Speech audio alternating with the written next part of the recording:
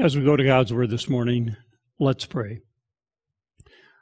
Father, as we come before your throne of grace, as we go to your Word, speak to us, Father, from the holy pages of your Scripture, that the words from on high might find lodging in our hearts and in our lives, Father, in such a way as to draw us into a closer relationship with you and to transform us and our characters into a closer reflection of you. We ask in Christ's precious name. Amen. It's an incredible time of year, isn't it? I like summer. I like summer up to about 94 degrees. And all of you that have been enjoying the 104 and 105, you know what I'm referring to. I like this time of year for another reason. Because one weekend after another, people in our congregation and across our city and across our state are doing something. They're graduating. Graduating from kindergarten, elementary school, mid-school, high school, college, master's degree, and doctoral degrees. And we have some among us who, before we finish our worship service, we're going to congratulate. In the Scriptures are rather salient, and sometimes in just a few words, they say so much. Do you believe that, friends? Sometimes it takes pages and volumes and volumes and volumes to explain a concept. And sometimes it can be done in just a few sentences. And so our primary anchoring verse today was very simple. A man found a pearl of great price. And what did he do once he had found that pearl? He went home and sold all that he had, that he might find and buy that field in which he had found the pearl of great price. And having accomplished that, he had his pearl of great price. So today, I would just ask you to reflect a little bit. What is most important in your life? And how intentional are you for seeking that which is most important? Our worship and teaching today is entitled Searching for Diamonds. It's kind of a baccalaureate message. It's an amazing thing, Google, the search engine, isn't it? In 0.004 seconds, it gave me the definition of baccalaureate, of which I was glad to read on one hand and rather taken back on the other. One of the first sentences of the definition said, it's a short worship message, historically ranging from 30 minutes to 4 hours. You caught why I was glad, and you caught why I was going, oh my goodness. I was glad because the shorter side was probably 30 minutes and not the 4 hours. We live in a generation which tries to communicate hardly any more by paragraphs and pages. They do it by text messaging. 100 and how many characters? 140 characters. If you can't say it in 140 characters, my mind is on to something else. So I've got good news for you today. This is a text message. It's not the page and paragraphs in 4 hours. All right? Searching for diamonds. Have you ever gone in search for something? Diamonds, oil, gold. Wouldn't you like to find something that was worth something on public land so you could take it home?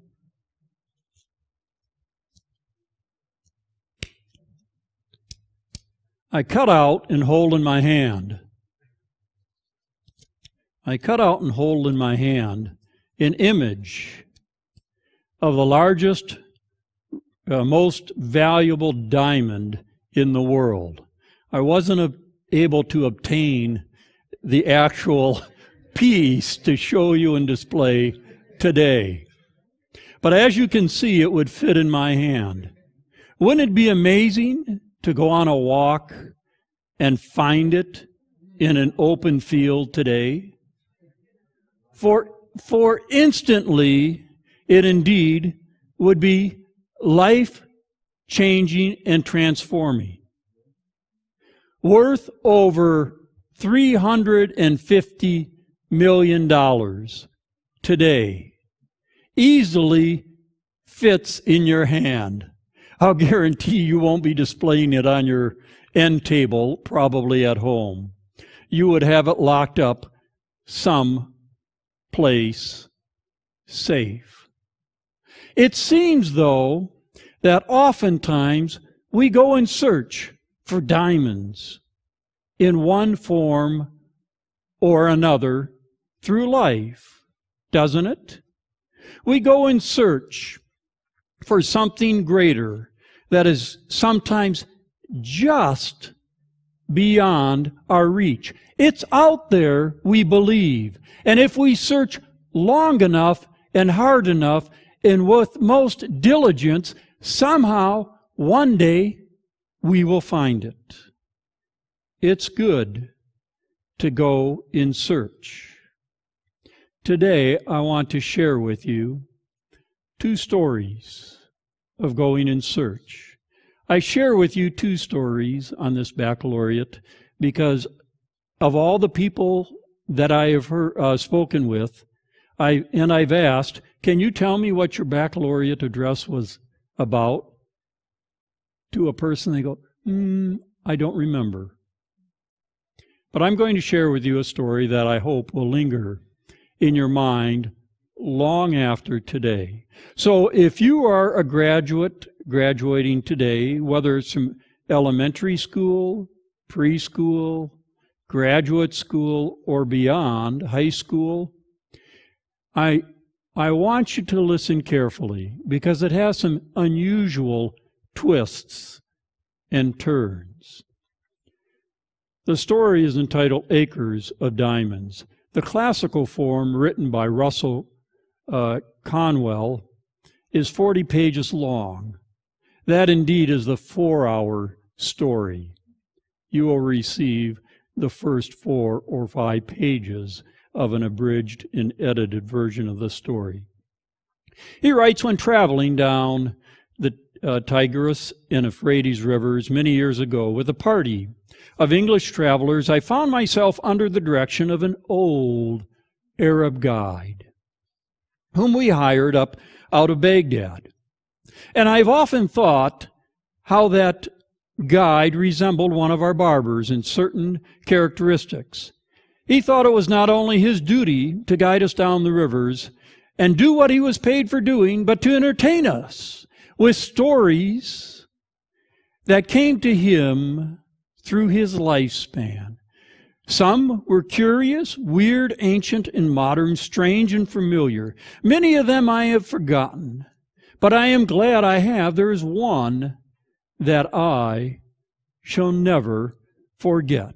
The old guide, leading my camel by its halter along the banks of those ancient rivers, told me a story and story after story until I grew weary of his storytelling. I just wish he would not tell me one more story. He had a way of engaging us when he thought we weren't listening. He would take off his cap and whirl it in the air as if he was going to just send it our way.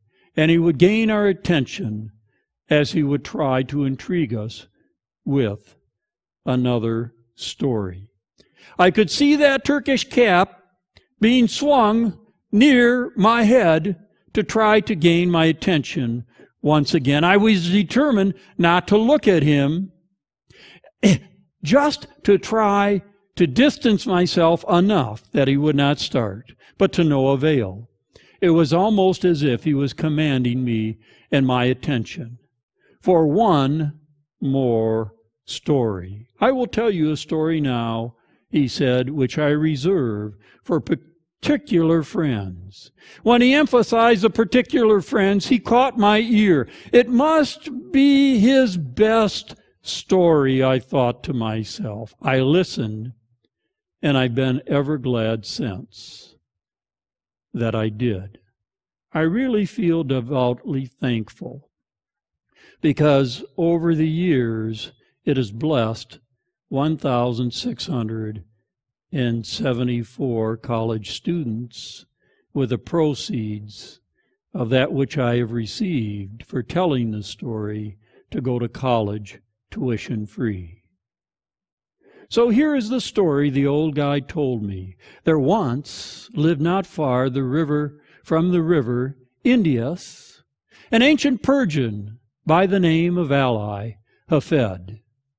He said that Ali owned a very large farm. He had orchard, grain fields, and gardens. He had all of his money invested in interests and was wealthy and content. One day, he was visited by an old Persian.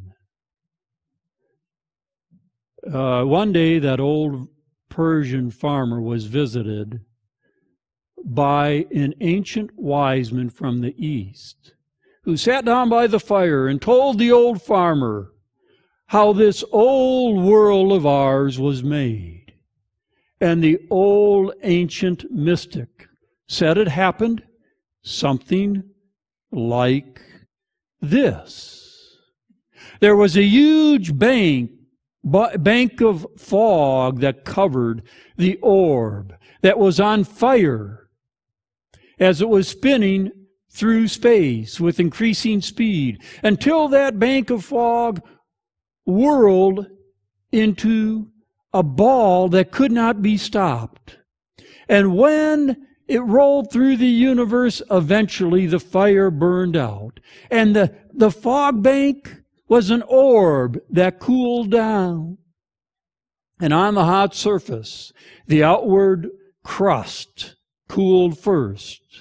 And quickly it cooled, and the crust of that foggy bank was first filled with granite, less quickly copper, cool, less quickly silver, less quickly gold. After that, the diamonds were formed. Out of drops from the sun they glistened. A diamond is a congealed drop of the sunlight, the old ancient mystic said. Now that is literally scientifically true that a diamond is an actual deposit of carbon from the sun, he said. The old ancient mystic told Alfed that if he had one diamond the size of his thumb, he would be a very, very rich man, the richest man in the county. And if he had a diamond the size of his fist, his children would sit on thrones of wealth and be rulers with their great wealth. The old ancient mystic told Ali that he knew where the fields and acres of diamonds were. Ali went to bed, a very troubled man that night. He was wealthy in the morning and very poor that night. Nothing had changed but what he desired rather than what he had. He thought all night long about finding that acre of diamonds. He couldn't sleep because now he was poor. He was concentrating and was very discontent and disoriented. He said to himself, I want those diamonds. And he lay awake all night longing to talk to that mystic once again. In the morning, he had his opportunity to talk to the mystic. He said, friend, will you tell me where that acre of diamonds is? The mystic said, "Yes, I most certainly will." He said, "Why shall I tell you?" He said, "I wish to be immensely rich." "Well, then, go along and find them. That is all you need to do. Go and find them, and then you will have them." "But I don't know where to go," Allie said. "Well, you'll find a river that runs through white sands between the high mountains, and in the white sands you will find the diamonds that you are searching for." "I don't believe there's any such river." "Oh, yes, there is. There's plenty of them. All you have to do is go and find them." Allie said to himself, "I will go." He sold his farm, collected his money, left his family in charge of his neighbors to be tended for, while he went in search of diamonds. He began his search very promptly. To his mind, the mountains of the moon, after he came around to Palestine. Then he wandered on into Europe, and at last, with all of his money spent, he was in rags and wretchedness and poverty. He stood on the shore of the bay in Barcelona, Spain, when a great tidal wave came rolling in. As he was standing in the waves, the tidal wave took him out to sea. Poor, afflicted, suffering, dying man, he did not resist the pull of the tidal wave and sank beneath its forming crest, never to rise again. Then the old guide told me that awful sad story. He stopped the camel I was riding and went back to fix the baggage that was coming off another camel, and I had opportunity to muse over the story that he was saving for his particular friends from the East. I remember saying to myself, why did he reserve a story for his particular friends that seemed to have no beginning, no middle, and no end, or purpose, or meaning to it? It seemed to be the first chapter of a book, and that's all that I would receive. It did not make sense to me. The next day, as we proceeded, he told us the second chapter that continued something like this. The man who had purchased Allie's farm one day led his camel into the garden to drink. And as the camel came, put its nose into the shallow water by the garden brook, Allie's successor noticed with curiosity a flash of light from the white sands of the stream. He pulled back a black stone, having an eye of light reflecting all kinds of bright colors and hues. He took the pebble into his house and put it on the mantle, which covers the central fires in the home, and he forgot all about it. A few days later, the old mystic from the East came to visit his old friend Ally, to say hello. As he opened the door, knocked on the door, the successor who bought the farm welcomed him in to greet him. And he asked, "Where is Ally?" Allie. He said, "I have purchased the farm from him." The sunlight glistened over the mantle, which drew the mystic's eyes. And he said, "That's a beautiful gem you have there." The owner didn't know what to say, because the old mystic shouted, "Why, here's a diamond. Has Ally returned?" "Oh, no, Ally has not returned. That is not a diamond. It's nothing but a stone we found right here out of our own garden." But the mystic said, I tell you, I know a diamond when I see it. And I know positively that that is a diamond.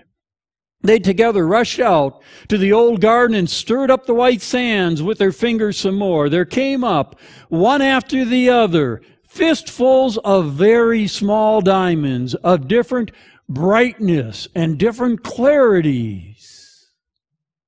The most magnificent diamond mined in all of history of mankind, excelling itself right in the backyard of Ali.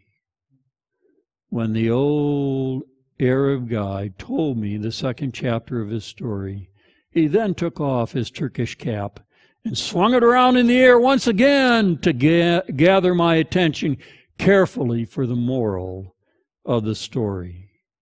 Those old Arab those Arab guides have morals to their stories, although they are not always moral. As he swung his hat, had Ali remained at home and dug his own cellar, and underneath his own wheat fields, or in his own garden, instead of going in search for something that was always a long way off, he would have had the diamonds that were in his own backyard. Searching for diamonds. Sometimes we go in search for those things the world over. Sometimes we go in search for those things that are right next to us. Sometimes we go in search for those things that are so elusive, always just outside of our reach, when in reality they are right in our own backyard. So I'd like to challenge you today to reflect with me for just a few moments about that which is most important in your lives. They are not the diamonds of wealth. They are not the diamonds of riches, but the diamonds that are most important in our lives, I believe, friends, is our faith in our Lord Jesus Christ, the pearl of great price, of the friends that we have, and our families. So when you go in search of searching for those diamonds, of those things that are of most importance, all of your education will make you filled with knowledge, but may not make you wise. Some will disagree with me on that piece. But knowledge and wisdom are not the same. For knowledge will tell you 2 + 2 = something. They will fill your head with knowledge, but how you apply it is the discernment of wisdom. When you go in search of that which you may want and desire, make sure it is in search of those things that God wants you to have. For indeed, they may be in your own backyard.